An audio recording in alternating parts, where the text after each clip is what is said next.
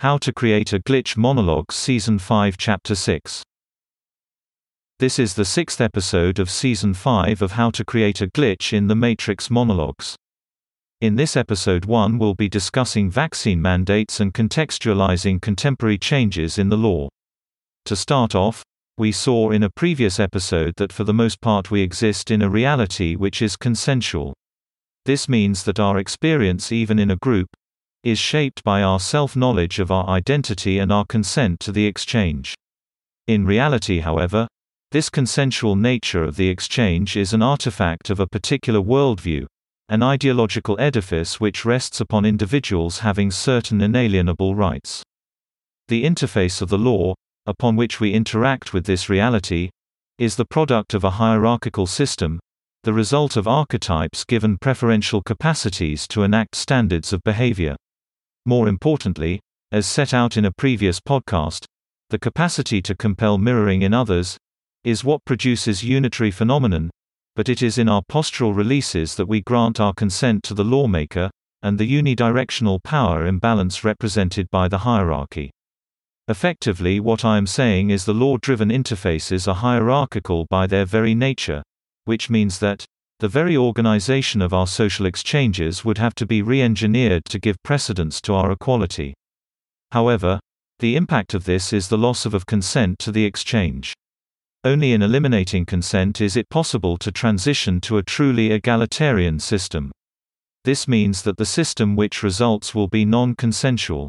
In other words, the transition from consensual reality to non-consensual reality is the only pathway towards true equality. But there are troubling consequences. First of all, a non-consensual reality is dualistic, whereas a consensual reality can be unitary and relies upon the creation of two groups, a closed grouping and a out-grouping.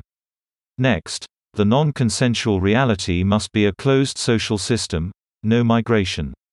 Also, the organization of the closed non-consensual reality is one of compulsion, one of no inhibition, one of no outs. The content and limits of experience are thus communally determined and imposed. So how do vaccine mandates play into the analysis? Currently, government is contemplating coercive measures to compel vaccination. The justification behind this trend is provided by the assertion of abstract and often empirically questionable paradigms of sickness between individual citizens and their understanding of their bodies. These paradigms are put forward under the guise of medical governmental authority.